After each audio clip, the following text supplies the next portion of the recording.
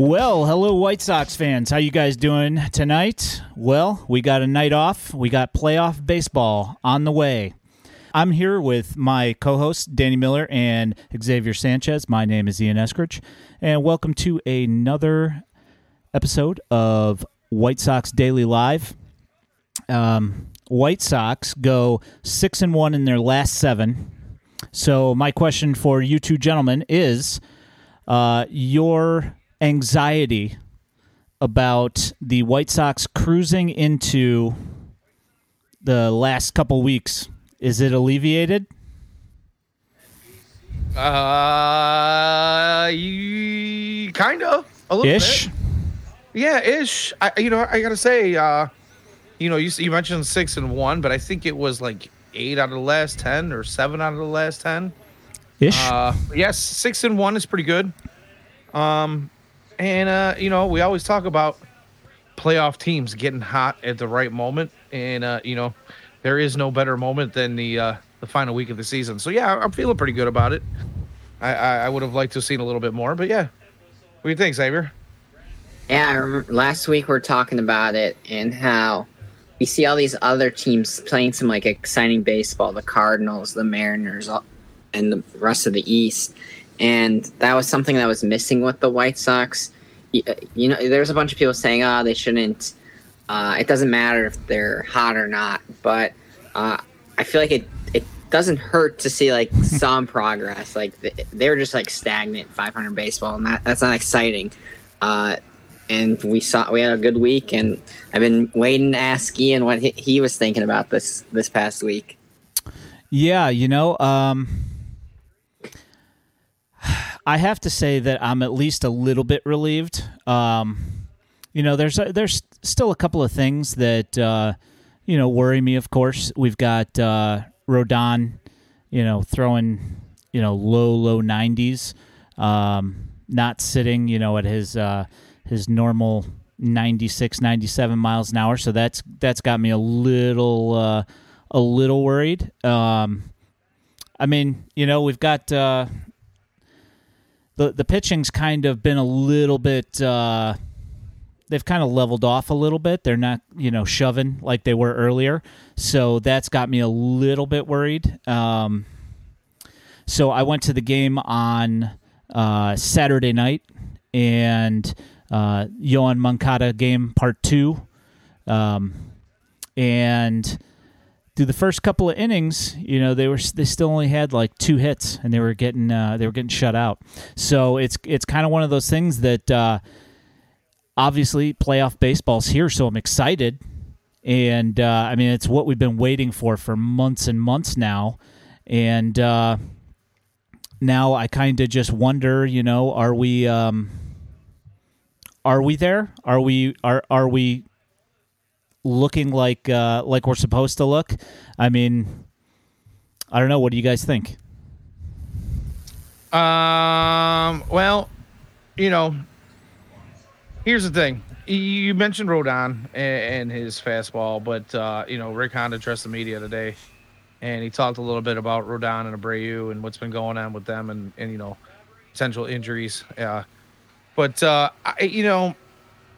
fact that it sounds like Rodon is going to get a start here in the ALDS, and they're going to manage his time, I guess is what Rick was saying. But the fact that he's even going to get a start right now, I'm okay with that. He has a little bit of time off, coming up to the playoffs, so I feel pretty good about that. But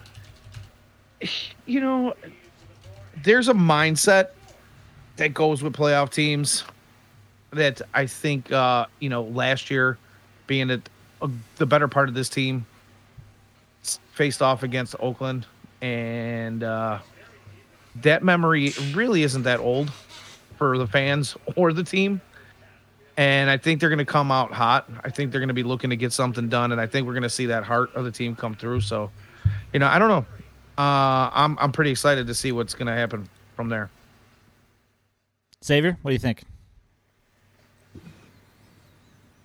Yeah, I think there's a little bit of concern here, but I'm more the optimist for us. I like what we saw. Obviously, you were a little nervous with the bats, but there's a lot of things that looked like they were clicking this past weekend. We're still our guys that are walking a ton.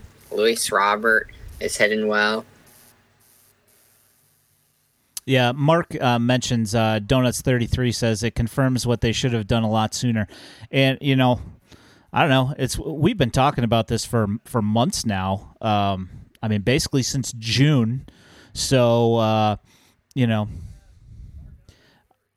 it kind of goes back to, I kind of equated it to this the other day, that essentially the White Sox, if they go into a 3 or 4 game series, you essentially see, like, I don't know, maybe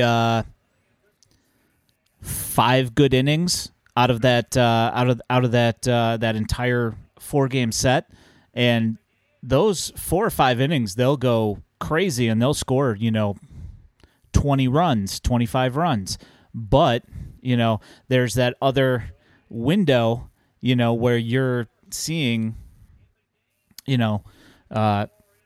innings of stagnant offense, and that still has me worried. I mean, regardless of we're going to the playoffs now, and the thing is that we're not going to be seeing Savali giving up 8 runs or whatever. We're going up against teams that have a pretty solid starting rotation. We're going up against the Astros, and we've seen those games. Framber Valdez just absolutely shutting us down. And I guess I shouldn't say us because I'm not on the White Sox, but seeing the team just get shut down and get 5 hit and score a run. That's the things that's one of the things that has me worried.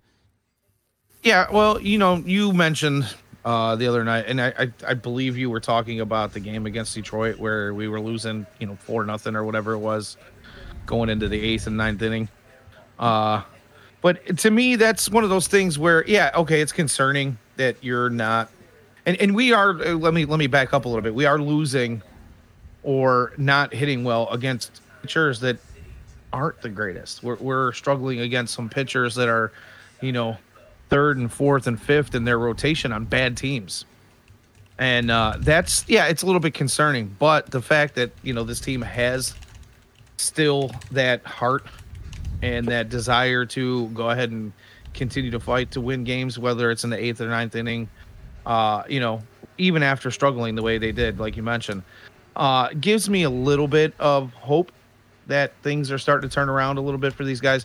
But yeah, I agree. There are some times where you just want to see more, especially earlier in games. I'd like to see, the guys like Rodon who have kind of gone through some maybe dead arm issues, in the second half of the season.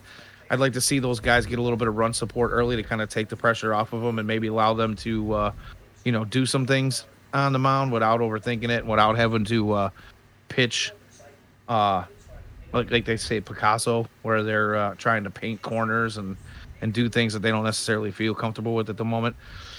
But, if we look back at the 2005 team, just really quickly, and how that team in the second half kind of imploded, actually the last month of the season kind of imploded and almost gave away the division. To see this team kind of, struggle in the second half the same way, and maybe not even as bad as the 2005 team coming into the playoff hot. Wow. Coming into the playoffs hot makes me feel a little bit better. It just does, Yeah, no, I mean, I can totally understand that. It makes sense. Bozy mentions baseball is 90% mental and 40% psychological. Hold it back and make them think your arm is falling off. It's brilliant. And I mentioned, Ashley Rodon on Twitter, mentioned several times to, I guess a metaphor, saving your bullets, for when they count. And, we can... trying to get pregnant? I don't know, man. They got 2 now, I think. So, who knows? Big family. Gotta populate that ranch that they got in Indiana. Yeah. I White Sox. Call him Hard Carl for nothing. Yeah, White Sox Premium K. They have been saving Rodon up for the playoffs. He is about to be unleashed, and I can only hope. I'm hoping that that Los is on that. I'm just saving my arm thing. And for all you saw the last time he pitched, he looked really fantastic. Besides the fact that his velocity was down, he still managed to pitch really, really well. So. That's kind of one of those things where, when guys are younger, they say they're just throwers, and then as they progress, they become pitchers. And it's entirely possible that we have seen a maturation process of sorts, with him, where he's limiting his pitches a little bit better, and his location's getting a lot better as well.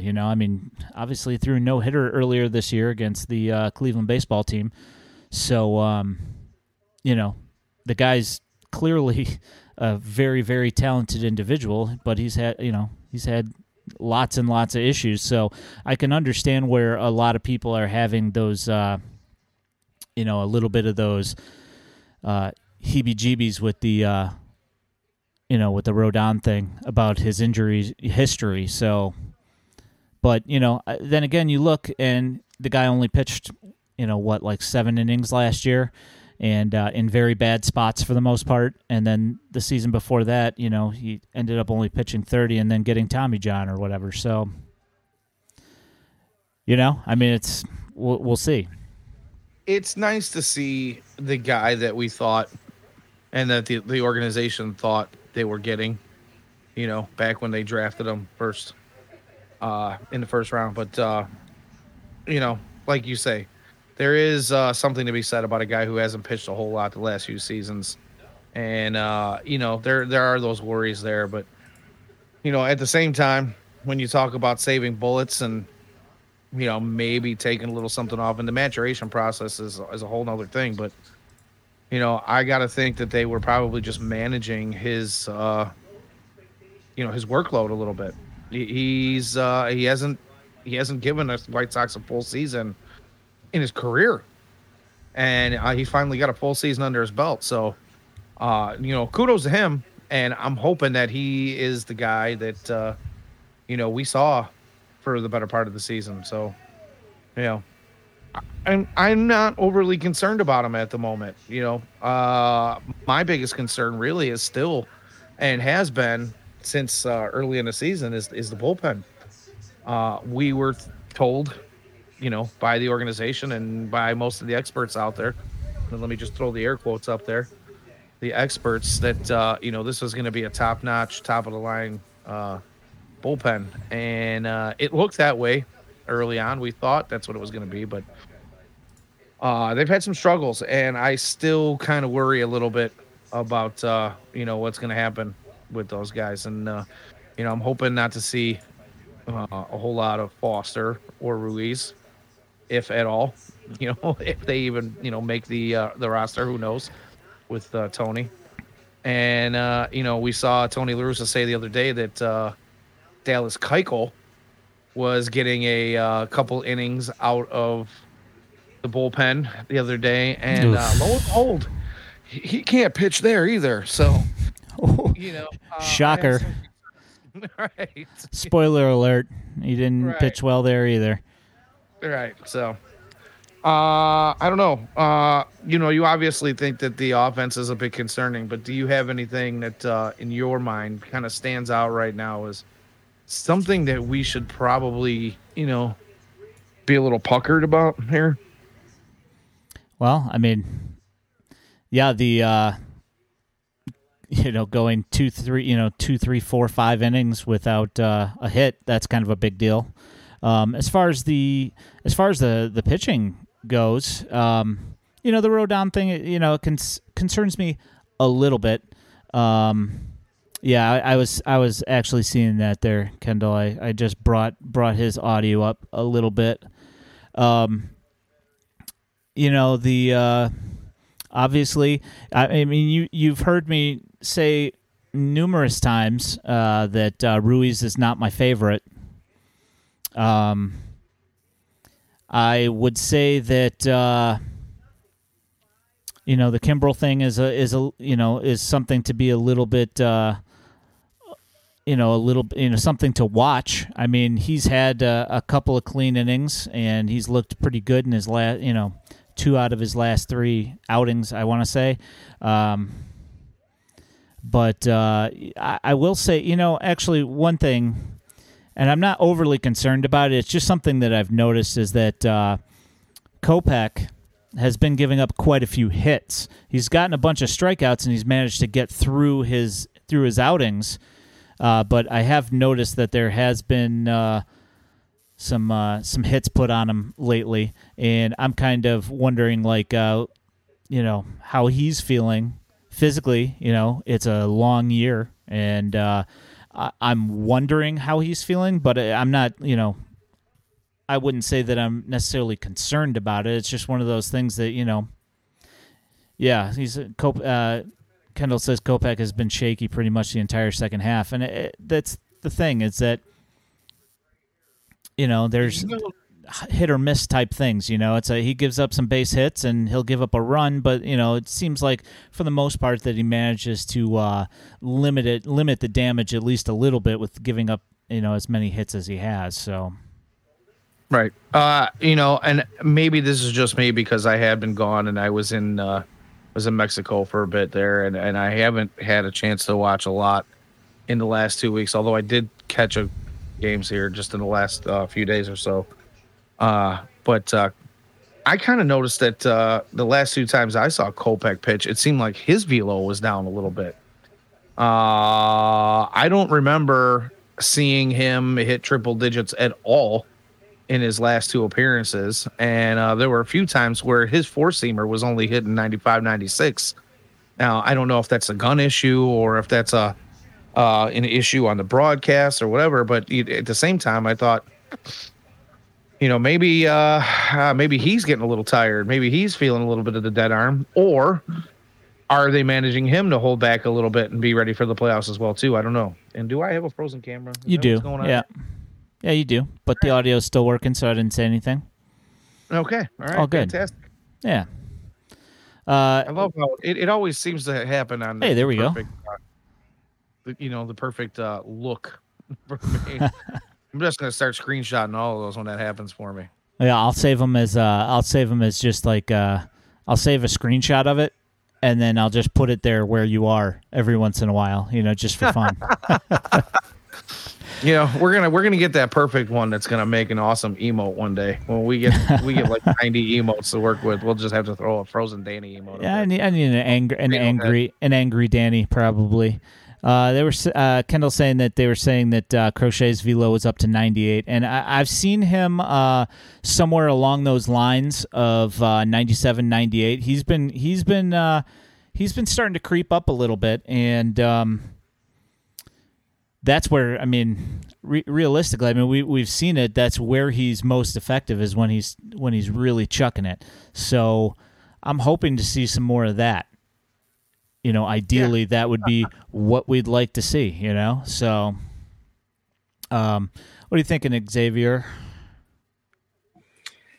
Not a ton on this. I do have a lot more for the next couple subjects. I don't want to. You guys are doing a good job with this. I don't want to. All right, thank you. Want to rehash the same thoughts or sound dumb? So I got other thoughts on other things. All right. Well, I saw there was a Chris Kamka tweet earlier tonight that I particularly found to be stunning. Just kind of one of those things where I'm just like, holy crap, this season has been ridiculous. In Yasmani Grandal, like the season that he's had, we Xavier, you've tweeted about it recently with just the absurdity of his numbers since he's coming back from injury. But the thing about that is that if you look back over the entire season, just his entire season. Oh, there we go. We get him back. All right, there we go. Yep. I think it said that he was he's one of like 4 guys or something like that that have walked 80 times and struck out less times than they've walked. I think and then had 20. So White Sox with 20 plus home runs, 80 walks, and more walks than strikeouts. That's what it was. Yeah. Asmani, Frank Thomas, Ventura, Minosa, Kuhil. Those were the 5. And then Frank Thomas did it 9 times and Ventura twice. Yeah, Frank Thomas was pretty good. Yeah, But yeah, with Yasmani, obviously this last 2 months have been absurd. But right before his injury, he started to find his bat a little bit. And at the end of the year, everyone was like, this sub 200 guy, whatever. Like average is something people look at. Some don't, some do not. But at the end of the season, it kind of was near his career averages. So that wasn't even a big deal. Yeah, exactly. As Bozy says, batting average. Yeah, we're big, huge fans of the batting average thing here. Yeah, I don't know who Cool is either. He's from the 1940s. His season of 20 plus home runs with 80 plus walks and more walks than strikeouts was 1940. So, yeah, I am not familiar with Mr. Cool, who is not Mr. Freeze, Danny, a.k.a. Mr. Freeze. So, yeah, so... Call me Mr. Potato Head. The other one who has been just out of his mind, Luis Robert. I mean, just insane. Oh, that boy can swing it. Man, he can swing it. Yeah, that home run he hit the other night, I don't know, it was like 483 feet or something like that into left field. I mean, just insane. That guy just hits the baseball hard. There was a quote from Frank Menachino that said that apparently he wants to hit more home runs just because he feels like he should. And so he just decided to hit more home runs. And then we get blessed with a couple of absolute monstrosities over the last couple of days. Yeah, he struck out 4 times the other night, and apparently he was super pissed, so he came out the next day and just hit, a monster. So he's kind of one of those things that one of those guys that you hope takes that next step and becomes, that guy that's always in the MVP conversation. I mean, one can hope. I think as long as the health stays, that's not outside the realm of possibility. I mean, he truly is. He's the definition of a 5-tool player. Mr. Donuts 33, our very own Mark Orr, was hanging out with me at the house Friday night, and we had a conversation about Luis Robert, and a part of that conversation was just how he glides. He's got that ability to glide to the outfield. Doesn't even look like he's running hard. Same thing on the base pass. Doesn't look like he's running hard, and you blink and he's on third. But I mean, him mashing baseballs. I'm of the opinion that he can be a 30-30, 40-40 maybe even kind of guy with his speed. I don't know that I would like to see him sacrifice, his hit tool a little bit to try to, get more launch angle on balls. And like you said, when you start seeing the strikeouts pile up, when you got a guy like him who can get on base so many different ways, I think I would prefer to see the on base average up. But when he's mashing balls that hit the concourse, it's a lot of fun, man. a lot of fun. Kendall says that he's really not stealing anymore. And, I mean, to be fair, a 40-40 guy, I mean, he doesn't have to, he's only got to steal a base, once every great while, really, to be able to hit that 40-40 mark. And I know it did come up the other day, I think in Premium the other day, some guy asked if a White Sox had ever had a 40-40 player, and the answer is no. And I brought up that the White Sox have only one time had a 30-30, and that was Bobby Bonds. And he was technically only on the White Sox for 26 games that year. He played the rest of the season with the Rangers. So, yeah, does that even really count? Yeah, that's what, like 15%, or I guess like 20% of the season. Yeah, no, doesn't really count. He did most of his damage with the Rangers. So, yeah, Kendall brings up that the Sox are not holding the runners is a concern. And, yeah, that's one thing that has really – and it's one of those things that they've really been talking about a lot over the last week. I find it kind of strange that they're just bringing this up now, considering it's been a thing all year long. And it kind of makes me wonder if is the non-use of a slide step, is that an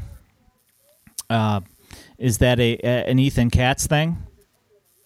Because I've heard mixed messages on it that a slide step is less healthy for your arm, because you have less time to load up, and you're using less of your body to get that velocity that you're looking for. Is that a Katz thing? Is that a biometric, like a biomechanical thing? Is that it's a concern? Not a concerned thought of mine is that it's a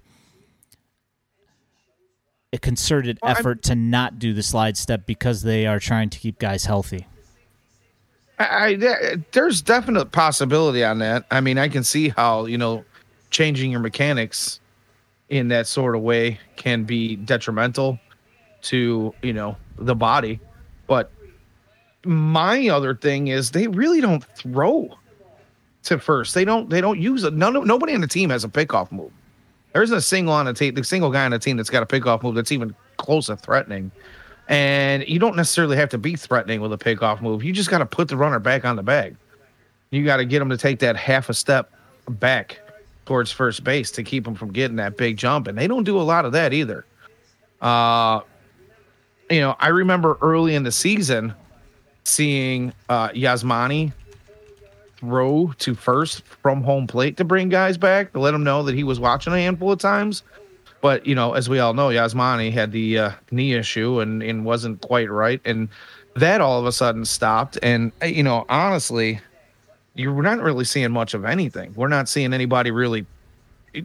You rarely even see the guys look towards the bag, to be honest with you. They kind of give that pause when they're in the stretch. They give a little bit of a pause. You might see a quick, tilt of a head, but it's not too often that you see much of a look to even at first base at all, to be honest with you.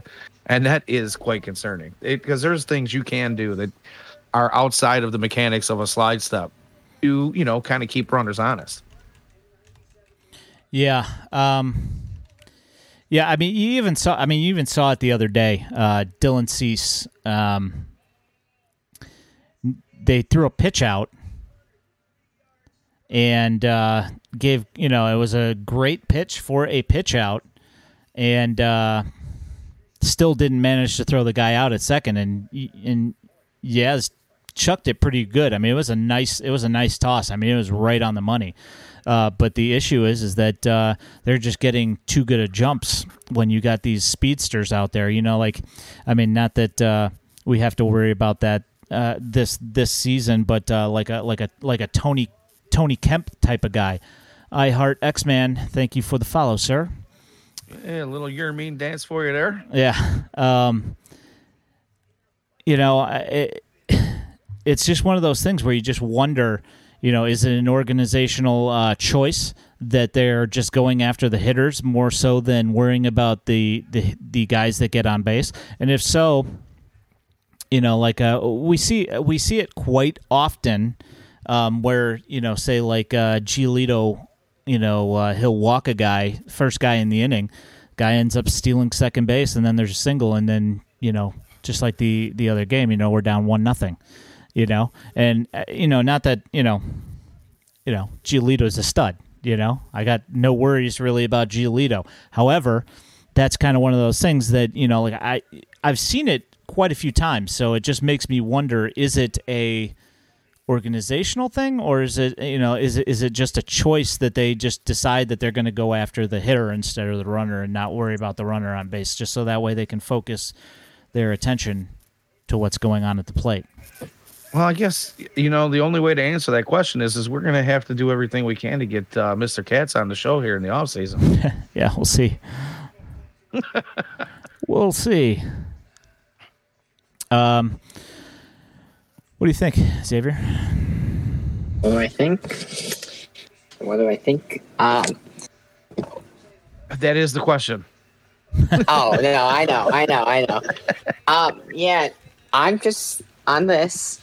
I'm gonna have to say it's probably. I feel like it's a trust in their guys, because if they want that, I feel like they just want them to focus on the batter because of how much confidence they have with what they've been taught in their pitching, and to not worry, like, because it's going to be they give up walks and hits enough to where why not focus on the one out you can get through pitching, because you don't know what can happen in the field, so just focus on the batter at the time. Yeah, I'd say that's fair.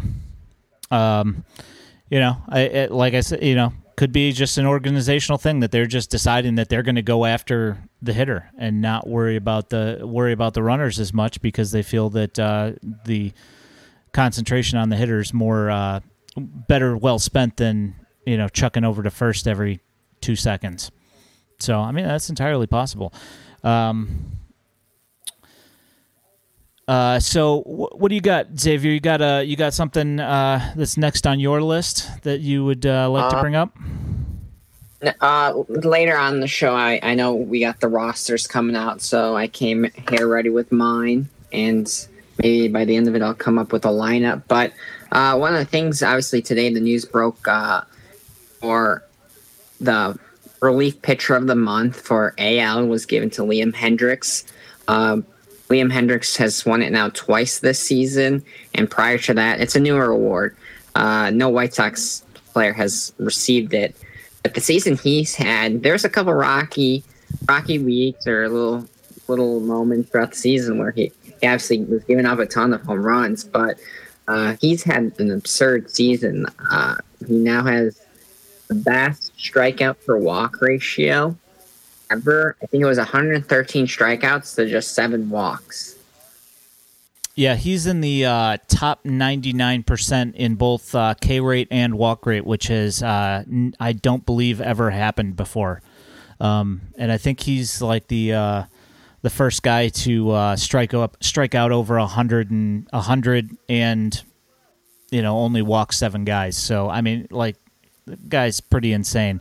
And as Bozy is mentioning in the chat, there is a slight movement that has come up over the last couple of weeks, which is Hendricks for the Cy Young, which I don't know if you guys saw or not, but Bill James, Mr. Sabermetrics himself, he has a formula that says that Liam Hendriks is the runaway favorite, should be the runaway favorite for the Cy Young Award. I think he's at 173 rating on his computation, and I think the closest other guy is at like 132 or 134, and I think it's Garrett Cole. So, I mean, that's just that's if there is a gap of 40 in between Hendricks and Cole, and I mean, we know that Cole's pretty stinking good. So you have to imagine that if he's at 130 something, that being at 170 is awfully good. So, you don't say. do you think do we think that he actually gets consideration for this?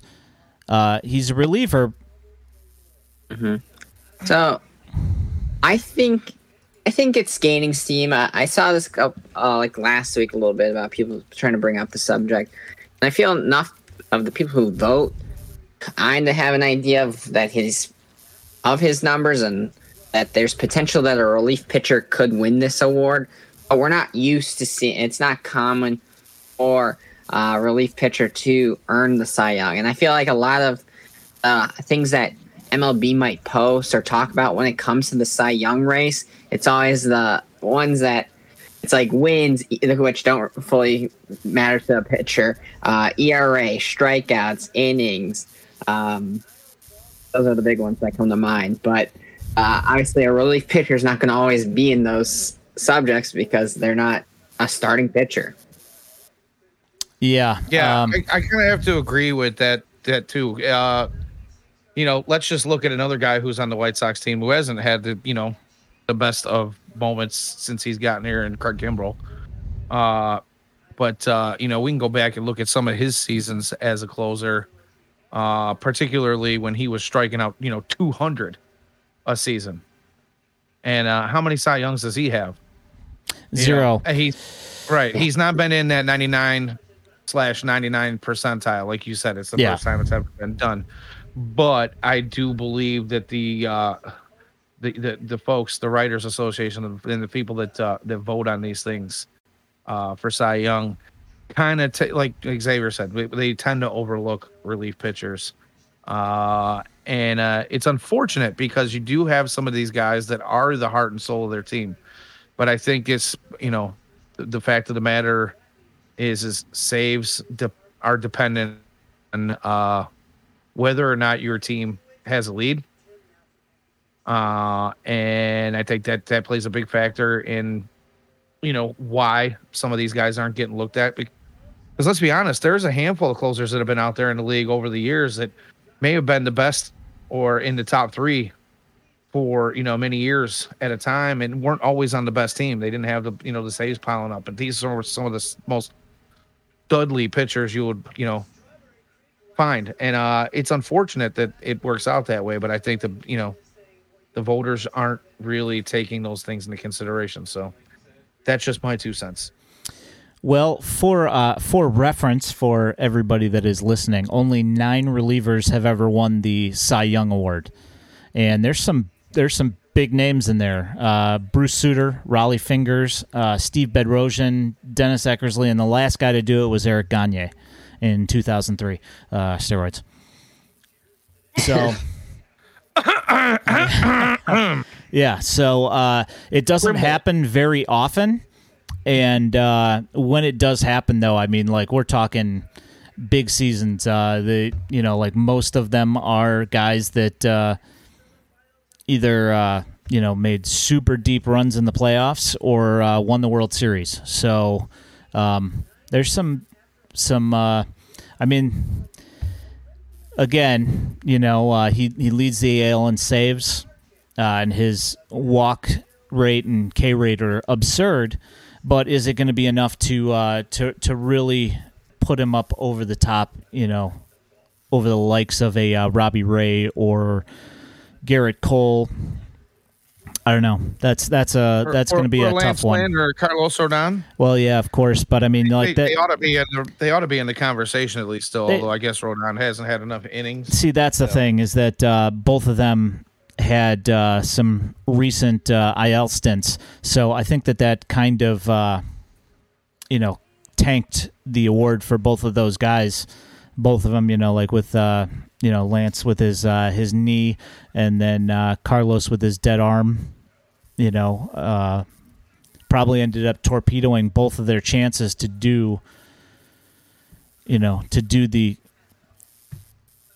whatever bar is set for a pitcher to receive it, regardless of the innings. But I mean, obviously Carlos Rodon, his numbers are phenomenal, but his inning count is probably going to be what's going to lose him, that award, And I would assume that he's got enough innings to get the award, because if a reliever's won it before, he should be okay with his 140 innings or whatever it is that he has.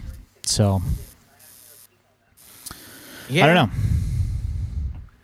Yeah, he doesn't pitch on the East Coast, so I'd say I hate to say it, but that bias is real, and I don't care if anybody says there's no way you're gonna ever talk me out of that. But I digress. Yeah, no, that is a completely valid thing. That MLB's right over there, right near New York and Boston. So, that's immediately going to, it seems like there always seems to be like some sort of a focus on there. And most of the writers that are either the writers or the co-hosts or whatever, most of them are, East Coast guys or Dodger guys. It seems to be the way it goes, is that they're either Dodgers or they were Yankees or they were Braves or Red Sox. That's just seems to be the on-air talent seems to be most of the time. So I think that just everybody getting their heads pounded for 6 months straight that Garrett Cole this, Garrett Cole that. Yeah, the guy's awesome. Don't get me wrong, but he's not the only guy. That's the problem. That's the problem I have. But he will be the only guy that, well, I shouldn't say he'll be the only guy that you hear about, but he'll be the guy you hear about the most just because of where he is. But yeah, he is pretty good. I wouldn't be mad if he was on my team. Yeah, there's the Robbie Ray discussion as well from quite a few people that that Robbie Ray has done it, and I can't disagree there either, because he's been phenomenal. But he's not in the playoffs, so there's that. They did win their last game, but unfortunately so did the Yankees and so did the Red Sox. So they are not there. No, and I agree with you, Kendall. He's not worth the money, but well, I don't know if I wouldn't say he's not worth the money, but we'll have to see how that plays out in the long run. So far, he's been pretty good, before and since signing that contract. So as that contract plays out, you probably will be right, but I don't know. I still wouldn't be mad at having him on my team. I'm not saying I would have given him the money that he got, but I would not be mad to have him on my team. That's all I'm saying. Money aside. Yeah, no, yeah, for sure. That's the issue with a Garrett Cole, is that you're going to pay for that, and the Yankees did, and it's worked out well for them, to a point. Is he worth $34 million or whatever it is that he's making per year? Probably not. But I tell you what, if he wasn't there, they wouldn't have made the playoffs. So, the fact that they made it by the skin of their teeth on the very last game of the season, for what financially that playoff berth is going to bring to the Yankees, if he had not been there and they didn't make the playoffs, the amount of money that they would lose, I would say that it is worth it, And for the fact that he's one of the top three in the Cy Young conversation, you're going to pay for having that kind of output, Yeah, the guy. There is no doubting that the guy is a stud. Sticky stuff or not, whatever you want to say about that, and his stupid answers when asked about it, put that aside. The guy's still a monster regardless. And now if everybody stopped using the sticky stuff, now you're seeing that he's still putting up really close to those same numbers, and it puts him so far ahead of so many other people that may have been there in the in the other case if they had the sticky stuff. So who knows? Let's see. A1 and done doesn't net you $34 million. Well, I mean, if they do the wild card game and they lose the wild card game, yeah, that's not. I mean, well, that one game might make you $34 million, but I mean, it's not going to offset the costs of, of paying his salary. However, I mean, if they don't make the playoffs at all without him there, which, if he's not there, odds are they're not making the playoffs. And I would say that that what he has brought would certainly net them far more than he is costing them. Yeah. I mean, when you break it down that way, it makes sense.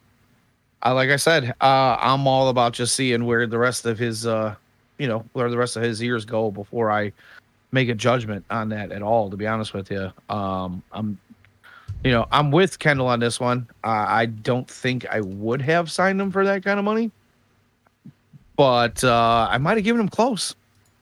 I might have given him 30. I would have taken that risk. I don't know. It's not my money. It's not my team. I don't pay the bills. Like I said, my only point was that if he played for my team, I sure as heck would be out there rooting him on every time he was out there pitching, and I'd be dang happy about it. But that's neither here nor there. He's not. So, it is what it is. Now, we speak about those guys that you talked about, if you want a Garrett Cole or that type of talent and pitcher, you have to pay for him. Right? It's pretty much what you said. So we've talked about this a little bit already on the show a few weeks ago, but with the resurgence of Carlos Rodon and his $3 million, let me say that again, $3 million contract this year, for him to even be considered in the Cy Young conversation, this late in the season, or going up into the point where he had missed some innings. What kind of cost? And I'm gonna ask you, Xavier, because I think Ian and I talked about this already on the stream. But what kind of cost do you suspect would it take to bring Hard Carl back to the White Sox next year? I just consider all his past seasons, but what he did this year, do you think he gets paid well? I think there's going to be a slight jump. If I'm correct, isn't Scott Boras is his agent? I feel like anytime you have to deal with him, you might have to be digging out of a pocket, especially after a better season. Maybe the final couple months come into question, but you're definitely not paying $3 million next year. No, that's for sure. Yeah, absolutely not. I guess what I said, Xavier, was 3 years, $36 million is what I said. About $12 million a year is what I was thinking, because you still had that you still had the IL stint and you saw his velo drop. Is somebody going to be willing to give him more than 3 years? I kind of doubt it, just because of the injury history. But I still think that he's going to get a decent amount of money, just because like a 2.3 ERA or something like that, somewhere around there. I mean, you can't find that anywhere at all. I mean, you literally cannot find that anywhere at all, and he did it this year. So, and sports is business, obviously, but I feel after taking the chance on him last year, I don't know how many teams were looking at him, but for the White Sox to bring him in after all they went through and to still keep him, and I feel there might be a little bit something still there where I feel that's a good number, 12, where he'll take that to stay another 3 years. Yeah, I mean, I don't think that's outside the realm of possibility. Like you said, you don't know who's looking at him last year. I feel like it couldn't have been too many teams looking at him last year. I know the Cubs definitely offered him a contract, and he took less to stay. Yeah, which is cool. And that's kind of unheard of for a Boris client. So that's kind of promising. Maybe he wants to stay with the White Sox. He sees how this team is built, and he sees maybe it's his best opportunity, at least at the moment, to get into playoffs and hopefully go deep into the playoffs. I can't imagine that Hahn and company wouldn't try to work some of that magic that they do to try to keep him around. But, when you talk about the teams that might have been interested in him last year, okay, so we know the Cubs, we obviously have said that. But for the White Sox to release him and then sign him again after being released for much less says a little something about what the league in general thought about him, and his injury history. I can't imagine that still doesn't play a role in the thought process this coming season. Now, this year, obviously, is the outlier for his career because it's the first time in his career that he's actually pitched an entire season without missing significant time. He's made it through entire seasons before, but he's had stints where, he went out with a shoulder or a back. More often it was the bursitis issues. But I have to think still that, he's going to look again.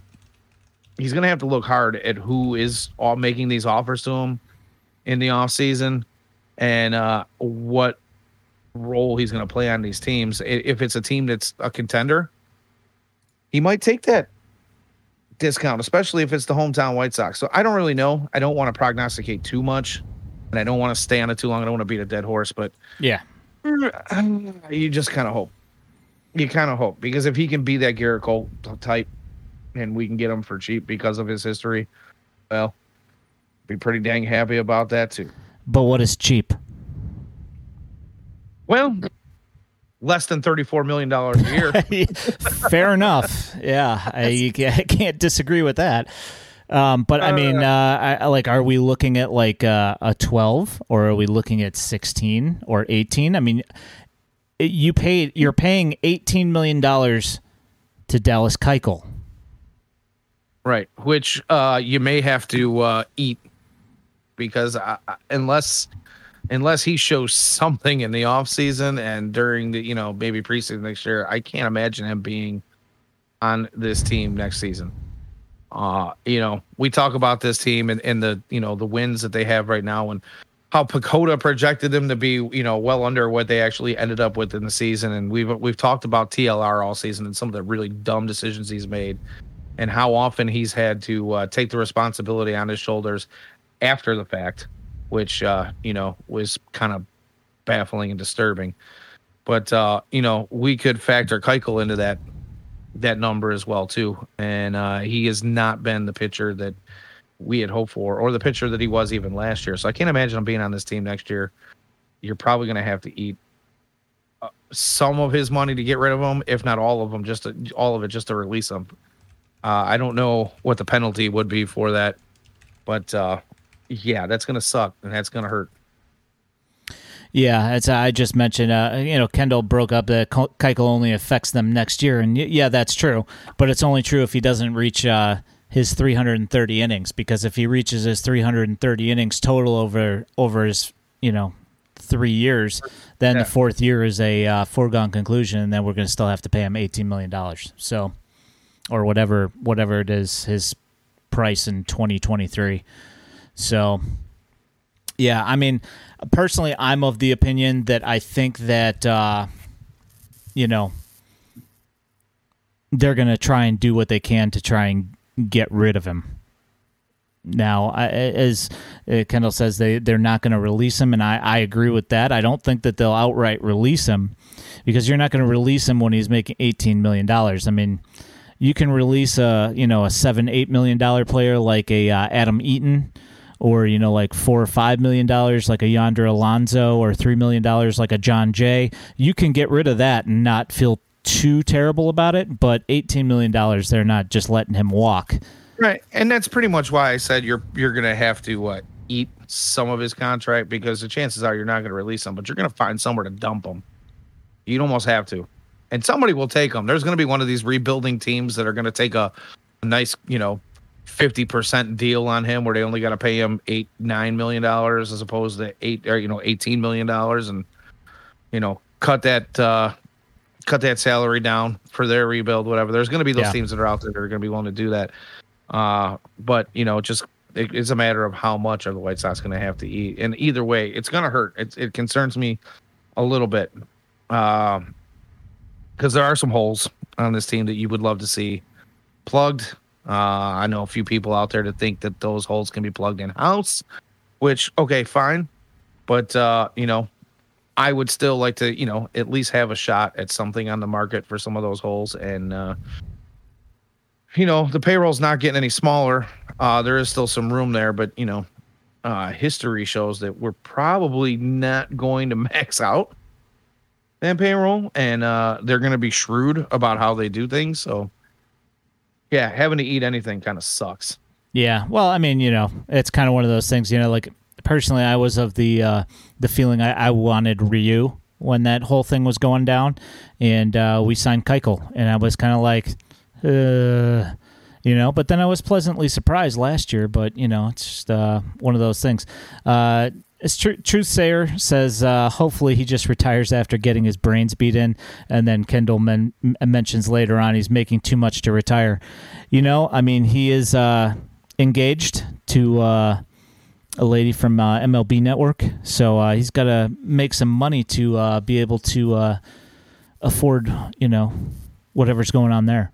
So I can't say that he's going to retire and not take that free $18 million. I'm just saying.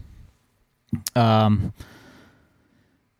schedule to pay $160 million. Yeah, they do have room to add. I would agree, Kendall. But this is the question. That's been one of those White Sox fans' questions for years. It's like, are they going to spend more money?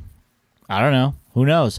I mean, it could be that they think that they're, they're at a spot where the people that they are bringing up, and, as you spoke to about, filling needs internally, do they feel that they're at a spot where they can fill the needs internally and be a perennial contender? And, I mean, I'd say that pretty much, like what you got from Keuchel this year, and they're still going to the playoffs, So, I mean, are they going to, now here is another question to ask, though, is that, we've talked about this before, is that can you really expect what you got out of the role players this year? Can you really expect that to be a thing next year as well? And, I mean, obviously, we're hoping that we don't have to contend with the Luis Robert Eloy Jimenez type injuries, Yasmani injuries, Madrigal injury. We're hoping that that's not going to be a thing that we're going to have to worry about next year in order to force that kind of a help from a role player, that role from a role player, if you will. But I mean, can you really expect that kind of a performance out of guys that are coming and filling in for you? And I mean, to me, it seems like a unrealistic, expectation from a role player when thinking about filling in internally. Well, my concern is not so much the pitching at this particular moment, because let's just say they do unload Dallas Keuchel somewhere. Let's not talk about the money. Let's forget about all that. That leaves a spot in the rotation open, correct? And we've been hearing for years that Michael Kopech is going to crack the rotation at some point. I believe he will probably be the first guy in line for a rotation spot.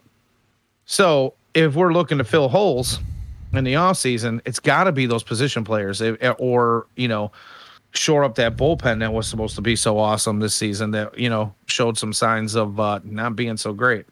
It was mentioned earlier in the chat that Bummer seems to have finally found himself, which is awesome, because he was a guy who was probably maybe the most solid piece of the bullpen last season. But you've got these holes where you can't depend on the same three guys to do it every single day. And we can't continue, this has been talked about on the show, on social media, pretty much everywhere. You can't continue to put some of these guys that are, low end relievers in high leverage situations. So you got to look at that. And then, like you mentioned, there's the position player thing. We talked about right field a lot this season. After, we going back to the off season, obviously it's been a point of contention for Sox fans for a few years now. Are we ever going to get a right fielder that can, do both, play the field at least adequately and hit the ball at least adequately? Yeah. And we haven't had a whole lot of either. There's the Adam Engel argument, but we all know that, he's probably better suited as a fourth, as a defensive replacement. He has improved season after season after season, but he's still not that guy that at least I feel comfortable with starting every day out there. Yeah, he's certainly capable. The issue, as we've mentioned on here before, is that the guy's had so many, DL/IL stints, and, he disappears for a month. And that doesn't seem like something that I want to, hang a bunch of hopes on. I like him. He's a great outfielder. And, when given, some decent amount of at-bats, he's put up some, okay numbers. Just the issue being that, can he stay healthy? And that's, he hasn't shown the ability to be able to do that, unfortunately. I would like, I would love to see him out there for, 115, 120 games out of the year. But as you saw this year, he's missed like 80 games, something like that this year.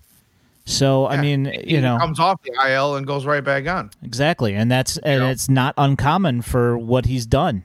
He's done that a couple of times. So, and them hammies, once they start happening, it seems like they take a long time to go away. If they ever completely go away for a lot of guys. Yeah. And that's my concern with Adam Engel. Is it ever really going to be what it was? Is he ever going to feel 100% and not have to worry about that issue anymore? And that concerns me. And then we have other guys that have played right field pretty handily this season. We Gavin Sheets, for example, I'd rather see him in a DH role, but he's been serviceable as a right fielder. Maybe it barely is. Fielding isn't exactly phenomenal, but he makes plays.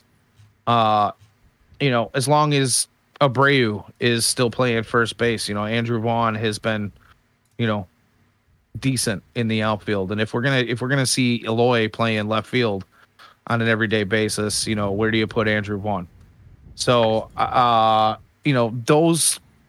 those guys can play right field, sure. But I really, really would love to see the White Sox get an everyday right fielder, a guy that can start 150, 155 games out there every season, put up some decent numbers at the plate. Give me a 750, 800 OPS for an entire season and drive in some runs and hit a few dingers and play a decent right field. I'd be happy with that.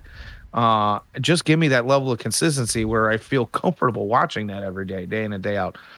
I don't know that they have that in the organization. We've got a bunch of guys in the minors that are, trying to vie for that spot. But again, they're minor leaguers, and some of them have what seems like have spent entire careers in the minors, even though they might still be, in their mid-20s. Obviously, it feels like they've spent an entire career in the minors because they haven't put it all together yet, regardless of what the numbers look like this year. So, and then, the next question, obviously, is this second base is another thing. Do we want to see Cesar Hernandez, next year? Well, from what he's shown for his career is that he's a 240 hitter with a good glove, and I would certainly hope that most people would want more than that, you're looking for a, like a 2.5 WAR kind of guy. Realistically, that's about, I know that they say 0.00 is the, or 0.0 WAR is like the the average major leaguer, but replacement level, I believe, is like what, two WAR, something like that. So I mean, you're literally just looking at above, replacement level with that, and I would hope that we would ask for more. In chat, Kendall says he doesn't think he sees the Sox shelling out big money for a position player, too many internal options, and that they're cheaper trade options. I suggested swapping Keuchel and Kimbrel for Harper. I think that that's fair, because we're giving them much more salary next year than we'd be spending. So that sounds like we'd actually get like $10 million back if we traded for Harper. It seems like a great deal to me. Also mentioned look out for Romy. Went back down to AAA and killed it. I mean, I wouldn't say that he really killed it. He only played 2 games, I think. So, I mean, I wouldn't say he killed it. I mean, he did hit, he hit a home run one of the games. I mean, I'm not saying that what he did was bad. It's just I couldn't necessarily classify as killing it. But, I mean, the guy's a solid baseball player, and I'm in his corner, and I'm all for him getting a shot, to replace. This is another one that's going to be a powder keg for disagreements on Twitter and the Facebooks and such. Leury Garcia. There are some people that are absolutely in love with this dude. And, I am not discounting what he has done for the White Sox this year. He has filled in everywhere, and, he's been pretty decent for the most part, not to mention right field yesterday where he... screwed up, twice in the very beginning of the game. But, there are this is going to be one of those things, is that he's up for his final year of arbitration. And, they're projecting him to make like $7.5 million or something like that next year. And do you really see the White Sox spending $7.5 million on Leury Garcia? Now, keep this in mind. Also, we paid Adam Eaton $8 million this year. Just keep that in mind when you think about that number. I mean, the number's not that huge of a number, because, it was looked at as we got Eaton as a bargain, outfielder. So do you keep a Leury, considering that Tony says that he's an everyday player who plays different positions? He's not a platoon, utility man. The ding and dent sale. It was like going to the grocery store and picking up, cans of non-perishables with dents in them for cheap. You know what I mean? Yeah, I mean, we were not a fan of the. Yeah, exactly. True Sayer. True Sayer mentioned earlier, and I was too busy in a stuck in a rut there to mention that. He says Kopech, Crochet, and Raylo have to be considered to be back in the mix as well. And here's the issue with Crochet and Kopech is that they haven't been stretched out in a long time now. Crochet, came from college, lockdown year, only threw a few innings in college, and then he came here and threw some relief innings. Same thing this year. Kopech, with Tommy John, the guy hasn't pitched a full season and actually gotten a real workload in 3 years now. So, I don't know is that we can necessarily pencil them in as full-time starters for next year just because they haven't gotten the work in ages. Now, Raylo, on the other hand, if he continues to pitch, competently, somewhere around a 4 ERA or something like that, yeah. I mean, that's certainly a better option than Keuchel, Yeah. Yeah, but you got to think that at some point, when do you take the reins off of Kopech? He's going to have to get stretched out somehow. They try to do it a little bit this season with giving him multiple innings out of the bullpen, giving him the little spot start here and there. I got to think that he's going to continue to work out in the off season. Uh, at some point they gotta let him go. They gotta let him loose. That's what he was drafted for. They're not going to keep him in the bullpen forever. But I don't know. Guys have made careers out of pitching out of the bullpen as well. But it's difficult to draft a guy in the first round in the top 10 picks or less and say that we spent a top 10 draft pick on a guy who's going to pitch out of a bullpen. He's going to start at some point. It's just a matter of when. Yeah, I mean, I'm hoping. I mean, like that's one thing that I'm hoping for. And they did let him go 3 innings on Sunday, and he only what did he do? He ended up giving up a run with 2 hits, but he did strike out 6. So I mean, there's as Kendall mentions, in 90 innings with a deep playoff run, you can build on that. There's definitely something to build on. It's just how much are they going to let him? How much are they going to stretch him out? It's to that point now where if you don't use him as a starter next year, you're wasting your investment. Yeah, and I'm kind of on the Braves school of thought with the John Schmaltz vacation in the middle of the season that they so often did with him. Smoltzy would go out, and I'm not comparing Michael Kopech to John Smoltz at all by any means. Yeah, it's early. It's early it's a little early in his career, but let's just say that I think he's vaccinated, so we can't fully compare them. All right, but yeah, he used to get a vacation every year. He'd get a hangnail, and they'd send him down for however long, and let him go throw like a 2 or 3 innings, down in their farm system while he gave his arm a rest. I can see that kind of thing happening with Michael Kopech, where maybe he pitches the first half, and then I don't know, July he gets a mysterious blister and sits for a few weeks, that type of thing. I don't know, but I do believe that he will be starting at some point next season. He will be in the rotation. Okay, so then Crochet. You only got so many. You only got so many starting rotation spots open. So I think Crochet could benefit from one more season in the pen, especially seeing as how he has not gotten his velocity up to what it was all season this year. Yeah. So I mean, we've talked about this also.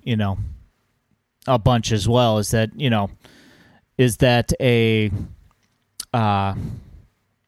an organizational thing, or is that that they were actually truthfully telling him not to throw 102 and not go all out to save his arm?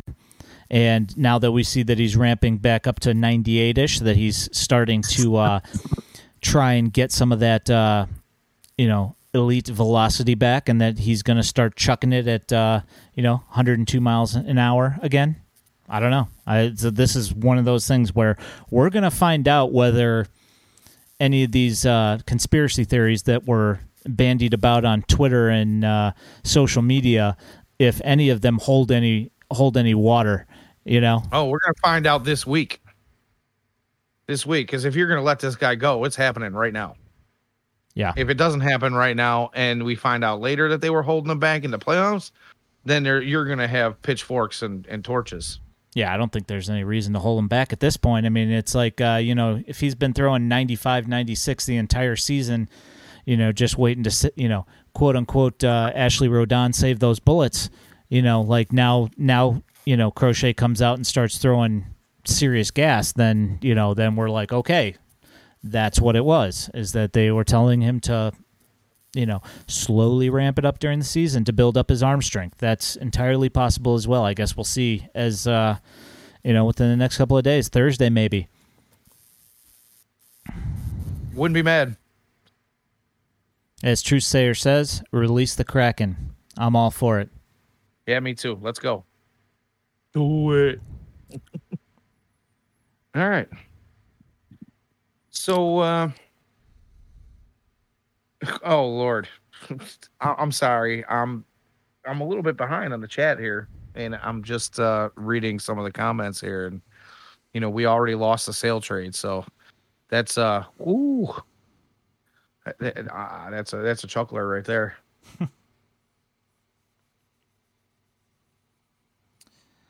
Yeah, Moncada and Kopech. Yeah, that's it's pretty rough. Still need a season theme song. Are we not so we're not using Moncada's song? Disastra Personnel or whatever it is. I thought that was the song. We're all going to put on our rompers, our Hawaiian themed rompers, and dance around suggestively. Man, I wish I would have had one of those when I was in Cancun last week. That would have been something. At least it would have been a good photo opportunity. Oh, it would have been something. Oh, yeah. It would have been something. I'd have been hanging out around the pool with my moose knuckle. Kopech is a head case. Kopech is a head case. That guy, he's... Yep. That one. Oh, man. That one got old for me real quick. I was over that one before I ever heard it. Havana themed rompers. All right, yeah, I'm into that too. Yeah, the DFA Moncada group, those guys. Yeah, that was another one. Yeah, I don't want to mention those guys just because I don't want to mention them, but those people on Twitter, I don't have them blocked, but holy cow. Stupidity. I remember seeing one in a Facebook group that was talking about how they should trade Moncada. This was like June when Moncada was having his little slump, and they're like, we should trade or get rid of him some way somehow because Jake Lamb is not a bad player. But they didn't call him Jake Lamb. They called him the wrong J name. So like. This Lamb guy is supposed to be so good that you can't even remember his name. Jay Clam. Jay Clam. Or Jay Glam, one or the other. Jay Glam. Yeah, there you go. There's the other one. Yeah, so Grimtall mentions that 12 players on the Cuban team defected today in Mexico. So I'll take it. Whoa. I lost you there, Xavier. I'll sign them all, like the comment says. I'll take them all. Crate Eustace? Is that right? Crate. Thanks for the follow. You got a little your mean butt shake for you there. I'm all on that train. Mas Cubanos. Sign them all. We got Yolbert Sanchez down there. He's finally starting to hit the ball and looking like he's a player. Kind of along the lines of a more of a Nick Madrigal-ish type guy with probably slightly more pop. Solid glove. Looked really good this year. Finally starting to show some of that promise that people were talking about. And obviously we got Yoelqui Cespedes as well. Some Romy is also Cuban. In heritage anyway. Good stuff, man. Yeah, dude. Romy Gonzalez is a stud, man. I watched that guy all year this year, and I didn't think that they were going to bring him up, but it was really nice to see him get a little time up in the big league club, even though he didn't get a whole lot of playing time, which is to be expected on a team that is going to the playoffs. I get it. He might have been one of those late boosters had he gotten a little bit more time, but that guy's a monster. Yes, Rodon is also half Cuban. So let's not forget about Alexi Ramirez's time here in Chicago and the Cuban connection. Yeah, this whole thing seems to be working out really well with signing all of the Cubans, and I think we should just continue to follow on with that and just sign all of the Cubans. Yeah, I'm just curious as to where these guys defected to in Mexico because just about a week ago I was only a hop, skip, and a jump from Cuba. Let's see. There was a tournament in Cuba. At least 9 young Cuban baseball players have defected during a tournament in Mexico, the largest defection of Cuban athletes in years. The team originally had 24 players. Not so much anymore. Yeah, well, these things happen. Yeah. Baseball journalist Francis Romero says that 12 defected. So that's interesting stuff. As the most recent high profile, I'm going to stop reading that article because that guy already got signed. But I had a conversation with Future Sox's James Fox the other day, and one of the things that we were talking about was just how screwed up, now that they've got the January or the different signing date, that now guys are signing in January. Now they end up if they want to keep their entire bonus, they end up having to sit for basically an entire calendar year, as opposed to before, where you would sign in July, you would only have 5 months to sit around, and then you would report in January, late January for instructional / rookie camp, / spring training stuff, and now you are literally losing a more or less a year of baseball. I mean, you see Jorge Vera down in, he's forced to play in the DSL, and he's playing against, 15 and 16-year-olds. And, when you're chucking... it's all just a plot to slow down Rick Hahn and company because of their success in the international market. That is exactly what it is. Yep, that is exactly what it is. Major League Baseball can't have that. We can't have the White Sox signing all the best foreign players. Besides Shohei. Grimtall says the White Sox had no idea what position Viciedo played, so they asked him. He wanted to be a third baseman, so that's what he told them. Tank. Hey, man, he's hitting the ball now.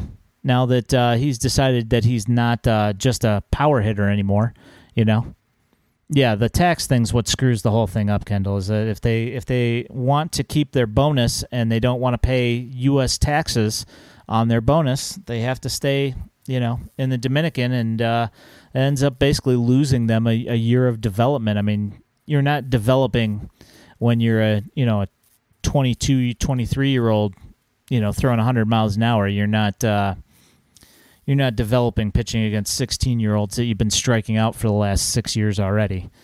So right, yeah, there's that whole thing.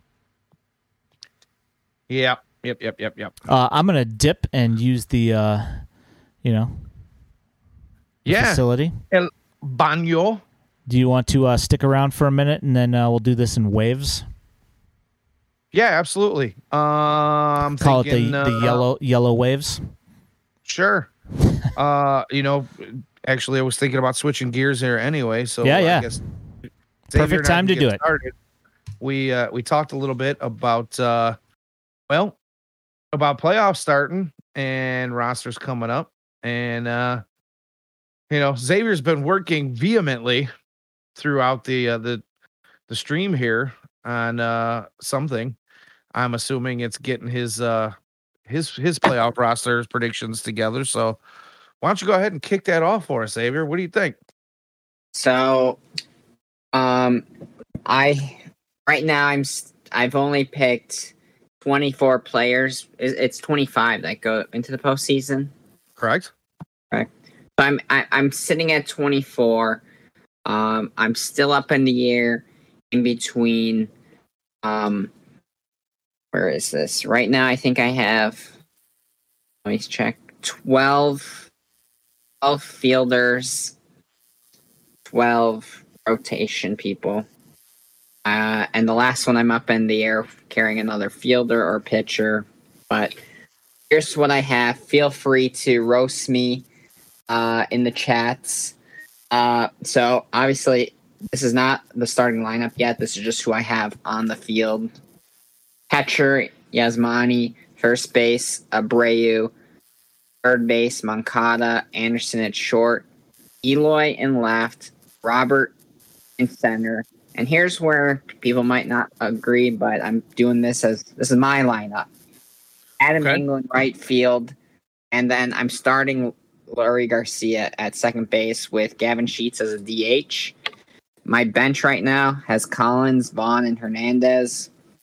Rotation is Giolito, Lynn, Cease with Rodon, Lopez, kind of whatever, kind of split start, however you want to go. With Hendricks, Kimbrel, Crochet, Bummer, Kopech, Tapera, and Burr. I'm kind of in toss-up whether to carry another utility kind of fielder or another arm that's just like a throwaway piece, whether it's Foster or Ruiz or someone else. All right, so let me ask you this. So your outfield right now is Eloy, Robert, and Engel, correct? Correct. And then who did you say your bench guys were? Leury. Oh no, you got Leury starting at second. So you got Cesar Hernandez, Vaughn, and Collins. Okay.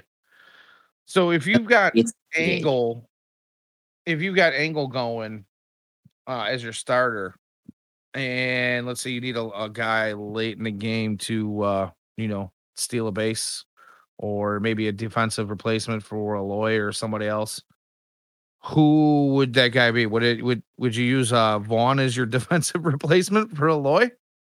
That's the hard thing. That's picking the holes there. That's where. So obviously he has here. Billy could be that 25th man as the speed and can obviously play the field in this roster.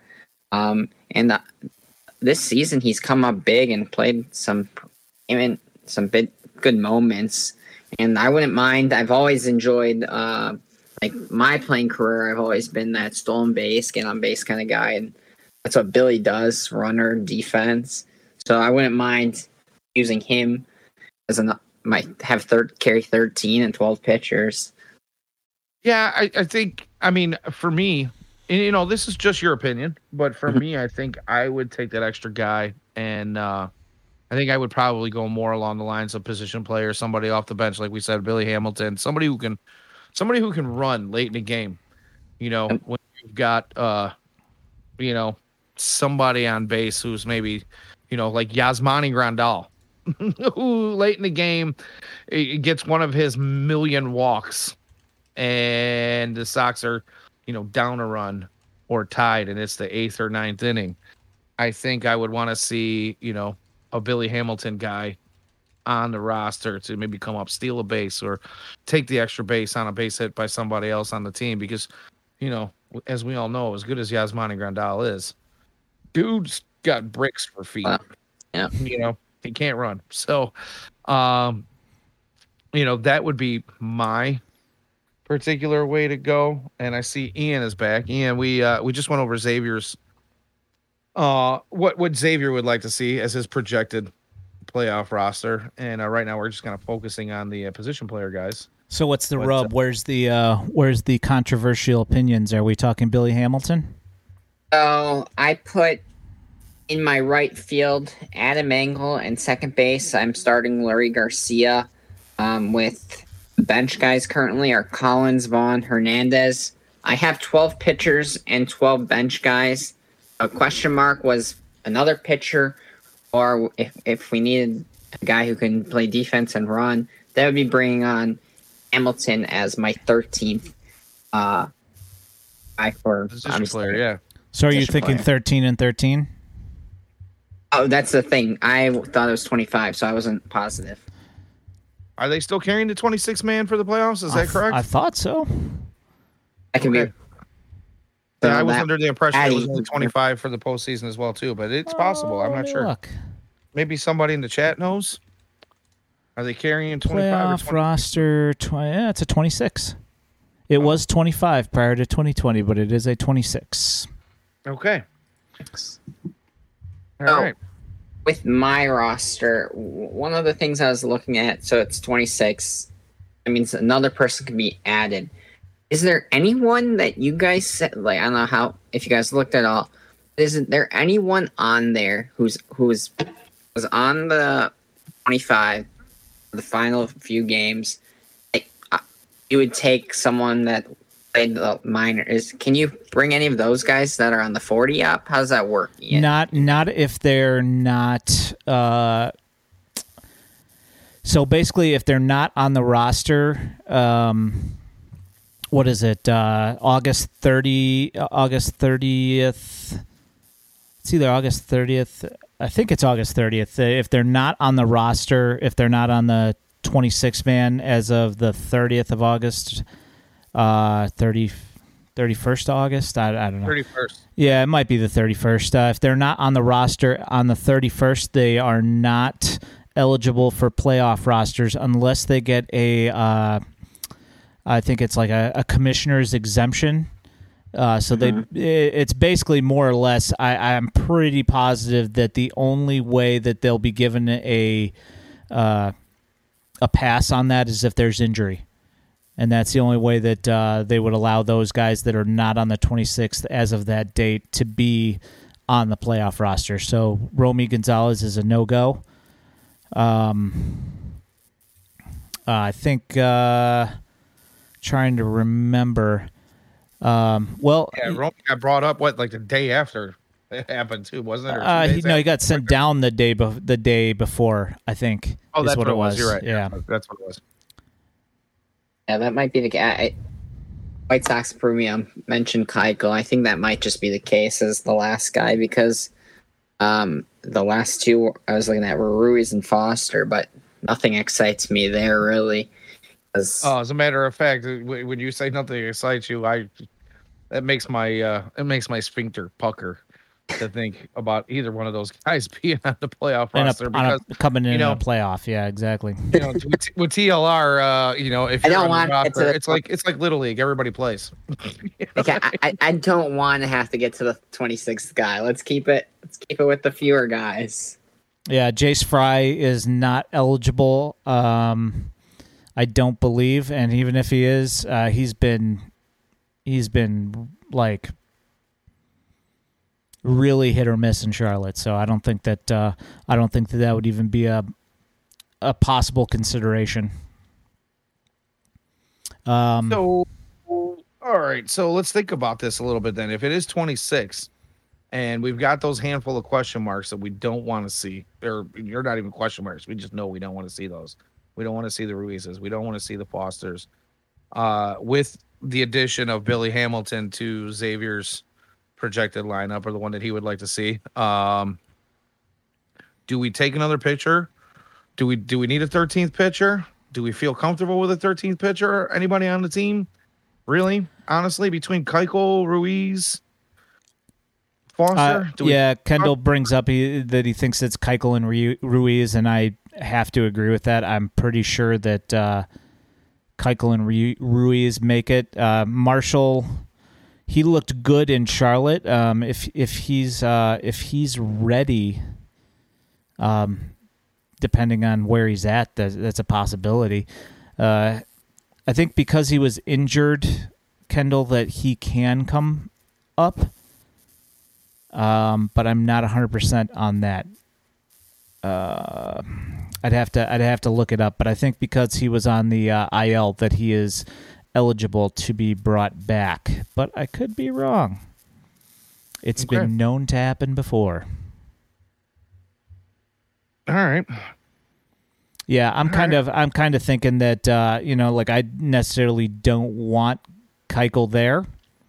Oh yeah, no, he hasn't pitched in the MLB in months. Yeah, he was injured, and then he just recently pitched in Charlotte, and he had looked like pretty nasty. So, but yeah, I mean, personally, I would, be happy if it wasn't Keuchel, but I know that it was mentioned, I think. In a press conference somewhere or something that Keuchel was going to be there, I think it was TLR that mentioned it. So, I mean, it's pretty much a foregone conclusion that as I've heard him called, Galveston Keuchel, will be on the playoff roster. So I think that's pretty much a foregone conclusion that he's going to be there. And unfortunately, personally, I would like to have a 12-14 pitcher to positional, give TLR a little bit more flexibility with pinch hitting and such in certain situations. But I don't know. It's kind of one of those things that we'll see what happens. I mean, it could be 13-13. And I'd say that's probably what we should probably expect, is that it'll be an even split down the middle. All right. Well, here's my next question then. If you would like to see the 12 and 14, and let's say that, Keuchel and Ruiz are out, and we already added Billy Hamilton as the 25th man, for speed and defense, who would be your final position player to give TLR that flexibility? That's a good question. I mean, you'd have to come up with. We're talking about the roster things. As far as what date guys were on the roster, I think that kind of possibly might screw it up for that for a bunch of these guys. You're obviously. I personally would rather see. I would like to see Romy up there personally. I think that his flexibility and his speed. I mean, the guy can steal bases. Can play the outfield. Can play the infield. He even pitched. Not that I want to see him pitching, but I mean, hey, can't be any worse than watching Keuchel, just come out and walk guys. So, but I mean, I think that the course has already been set in motion, that, we're looking at 13-13, and that's where it is. I did not happen to catch. Are we carrying 3 catchers? Right now, I just have 2. Okay, so you've got Collins and Yes. Yasmani. Yeah, Collins and Yaz. Yeah, I agree, Kendall, that Yermin would not be the worst if he was available. And, we've all seen the guy hit, and we know he can hit, but he cannot catch. But, yeah, no, he wouldn't be. I would not be mad to, if he made a reappearance. And, I guess we'll see. I mean, he spent some time on the 26 man this year, so anything is possible, I suppose. Yeah. And we all know that Tony La Russa seemed to reach out to Yermin during his moment or two of madness, when we were getting some, I don't know, I guess you would call it cryptic posts, but not so cryptic, sounding like he was ready to hang it up. But, it sounded like Tony was going to do whatever it took to reach out and keep this kid from quitting. And there was some speculation at that time that maybe, just maybe, Tony was making some promises to the kid about, bringing him back around when he could. I don't really know, but, I don't think it's outside the realm of possibility. Anybody have thoughts on that? Not one for rumors, but I'm kind of curious what this kid posted. So a person I know works in the airport, and he had a bag today that had details that said YERM and Mercedes. So now I'm like running my mind. Is he coming to Chicago just to hang out, or what's going on? I believe that was a MDW tag on the bag as well. I've heard something about this. I can't say that I know where it came from. I don't really know. Yeah, but apparently some guy that works in whether it's baggage or whatever at Midway. I mean, I don't know. Stranger things have happened. We all know that he can hit a baseball. He can't field one, but he can hit one. So it certainly wouldn't be one of those ones where I would not be happy to see him come in and pinch hit in a certain situation. He can put a bat on a ball. So, we'll see. Yeah, it's fun to talk about. It's definitely fun to think about, especially that the Cinderella type of season that he had for the first couple of months. One could even say that the White Sox don't get to 90 plus wins without that first month and a half of Yermin Mercedes doing what he did. So Absolutely not. I'm not against giving the kid a roster spot just for the occasional pinch hit, or maybe he doesn't even he never sees a game. I don't know. But looking at this lineup up and down, you kind of hope that you don't have to use too many pinch hit opportunities. Obviously, you want to see the heart of your starting order stay there and do what it's supposed to do. But maybe rewarding him for the type of opening that he had this season isn't such a bad thing. Yeah, I can agree with that. Yeah, he had some big things happen for him. So I mean, it would be interesting. Absolutely. Yes. The lefty comes in to pitch against Sheets, and then you throw in Yermin. It's entirely possible. That seems like an entirely possible, plausible situation where that kind of thing could reach out and bite another manager in the butt, and that would make me laugh. Whether it will happen, who knows? Yeah, see, that's Grimtall says he retired, though. Yeah, that's the thing, is that, he disappeared from Charlotte and wasn't there for the last 2 weeks of Charlotte's season. And I saw pictures of him on a boat and stuff. So, it's like, I have no idea what happened to the guy. I heard from other people that he possibly retired and... And then I thought I saw someone was at the final game for, what was it, the Knights or whatever, and they saw Yermin, so I don't even know. Yeah, I saw someone in one of the groups somewhere, because this man and the woman, his daughter, got a Sebi glove. They saw Jake Berger, and then obviously they posted a picture of Yermin, and that he was in the dugout. So all right then. He might just be the world's greatest troll. I saw a troll comment in there, so maybe he's just a troll, keeping us. Maybe Yermin doesn't want us to forget about him. He's got to sprinkle these here and there. We've heard, I've heard all sorts of these people saying things like all sorts of just weird stuff about how TLR's sly like a fox, and that he's essentially rolling everybody this year into looking like an old man and stuff, and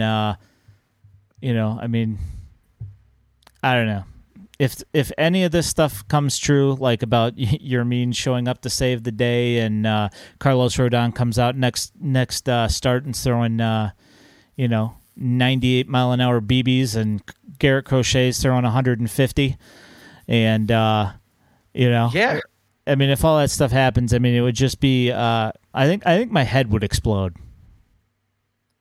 Yeah. Okay. I mean, keep going. Keep going. I mean, I'm not finished. it would be sporting a chub here.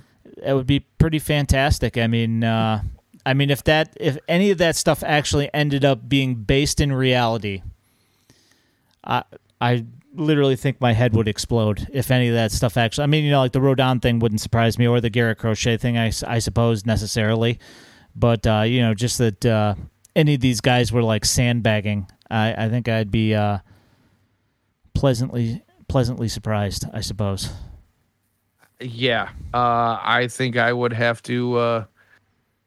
I'll take 2 or 3 of the 25 crazy rumors that we've heard throughout the season. I'll take 2 or 3 of those in the postseason. Just show me something. And like you said, even the couple that aren't surprises, I will be happy to see them. I'll be happy to see Crochet hitting 102, 103 consistently again. Yeah, that would be that'd be something. I'd be happy to see Michael Kopech come out and throwing triple digits like nobody's business, and wiping guys out with ridiculous changeups and sliders. And I'd like to see Carlos Rodon come out and throw fooled you. My arm's not dead at all. You know what I mean? I'll take those three things. I don't need all the other crazy, goofy stuff that we're hearing out there. Just give me two of those three things, and life's good. Yeah, I mean, if it ends up being that that they've been just kind of laying low and kind of relaxing their arms and just throwing easy, and then they came out and then they're just going out there and lighting it up, and everybody's like, "Oh my gosh, these guys are all throwing 100 now." That would be a very, very pleasant development. Absolutely. Yeah, McCullers is nasty. I was mentioned somewhere that that McCullers and Dylan Cease are essentially more or less the same pitcher. And he's the kind of pitcher that you don't want to see. Guy that's throwing 97-mile-an-hour heat with just like nasty curveballs and sliders and changeups. That's not the guy that you want to see, and that's probably who we got in Game 1. So it's gonna start off real interesting right off the bat. So, as Hawk says, laying in the weeds. Yes, sir. Yeah, Romy and Danny Mendick hit back-to-backs to start off the game yesterday, and then Romy hit a sac fly for another RBI, and they ended up dropping that game.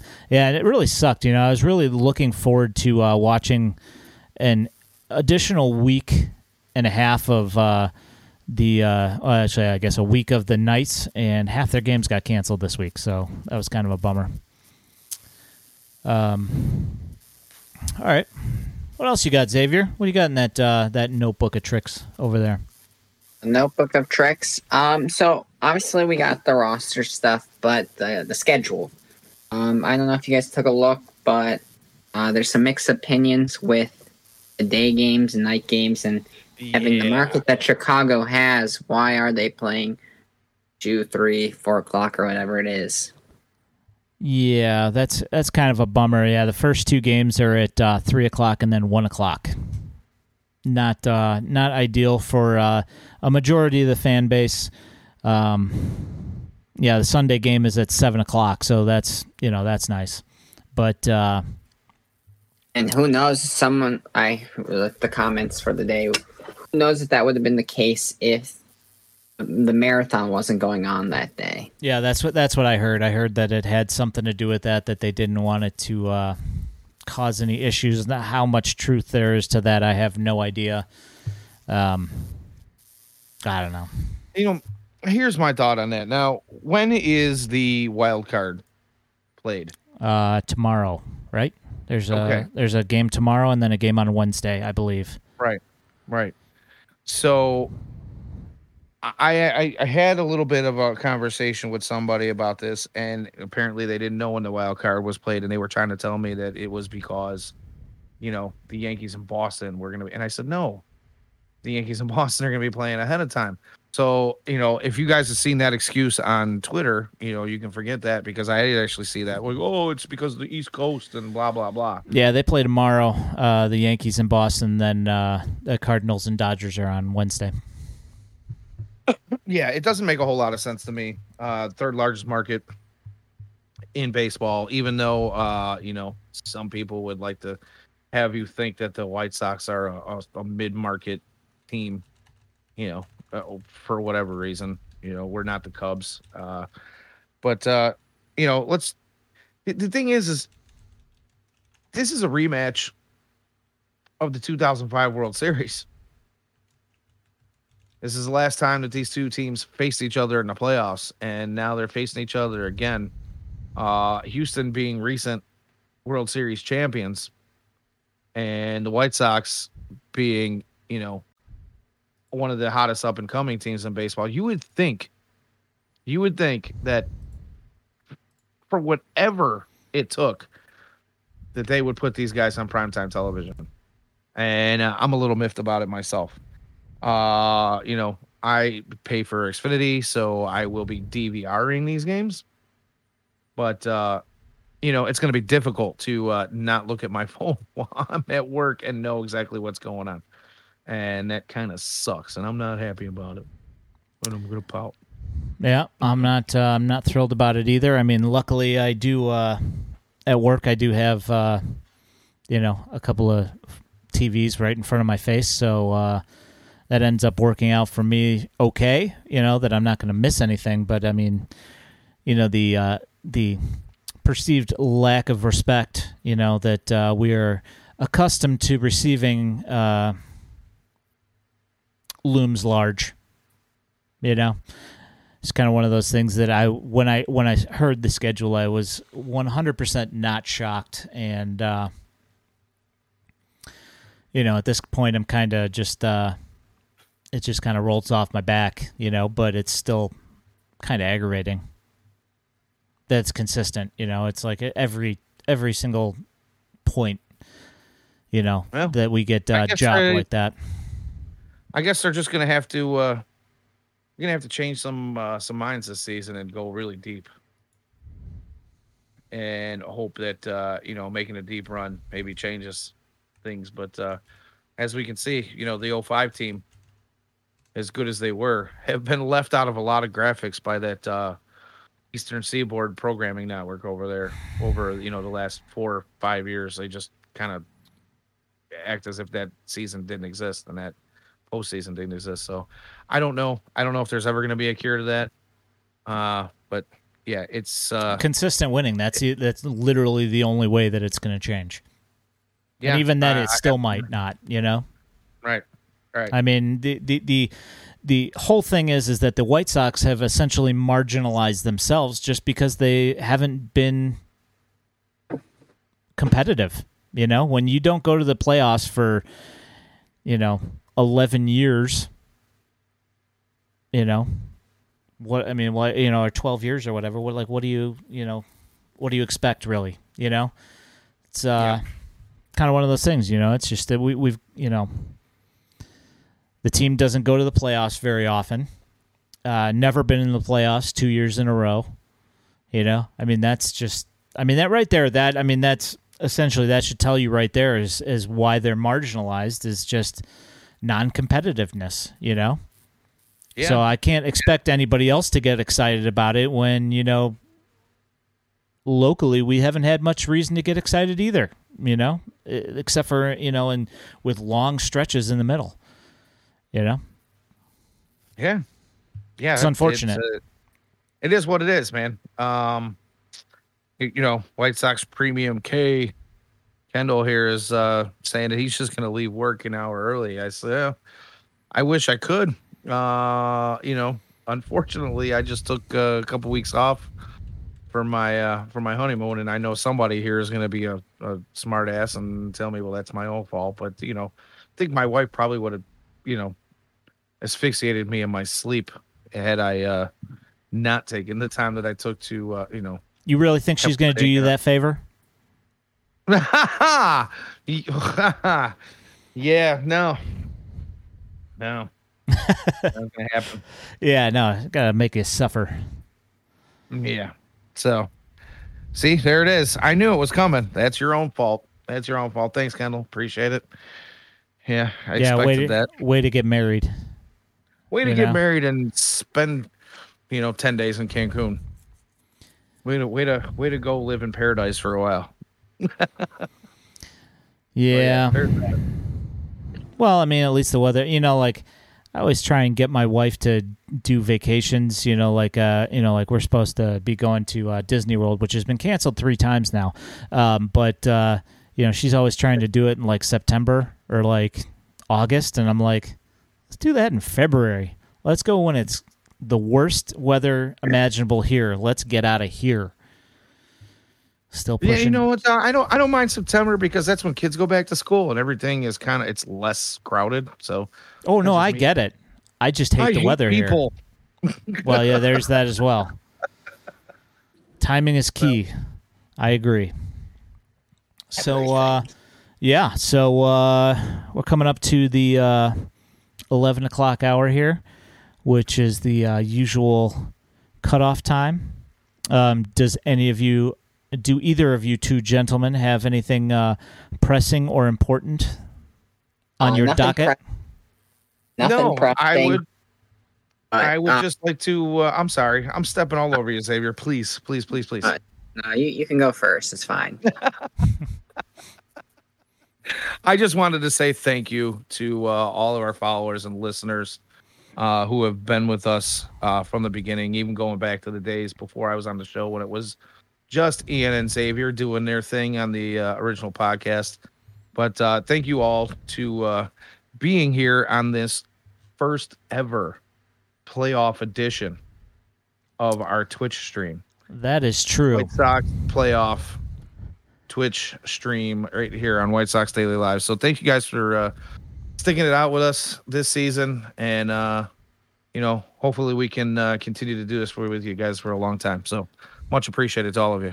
Yeah, you guys listen to a lot of complaining. Bravo for sticking around. Thank you.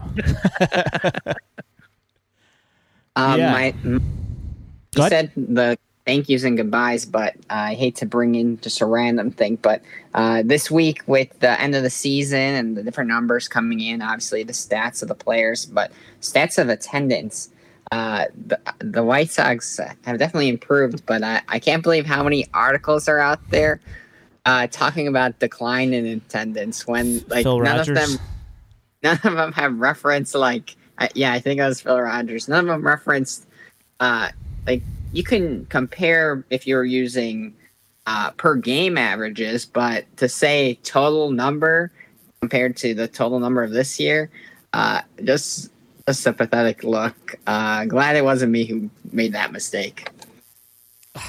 Yeah. Yeah, for those of you that don't know, Phil Rogers penned an article for Forbes stating that the White Sox did a really good job, especially for the fact that they were down 5% in attendance this year compared to 2019. Despite the fact that, for the first 3 months of the season, there were COVID restrictions on home games that only allowed 20,000 people in the park. Oops. Guess I just forgot that part. Even I think the first 2 months had very minimal, even less than 15, something like that. 3 weeks before that. It was 8,000 or something. It might have been. Yeah. It was low. It was really low. Yeah. Well, when he got called out on it, he posted a retraction and edited his story, but still didn't. Still made it sound like, the payroll was amazing. Wrong. Yeah, I retracted that part. That part, no big deal. Sorry, my bad. Yes, Phil, you're bad. Absolutely. All right. Yeah. And I just had to toss that in there. One last thing. Yeah, I'm perfectly fine with, ripping on. Guys for awful articles that happen to leave out half of the factual information. So it's 10:58.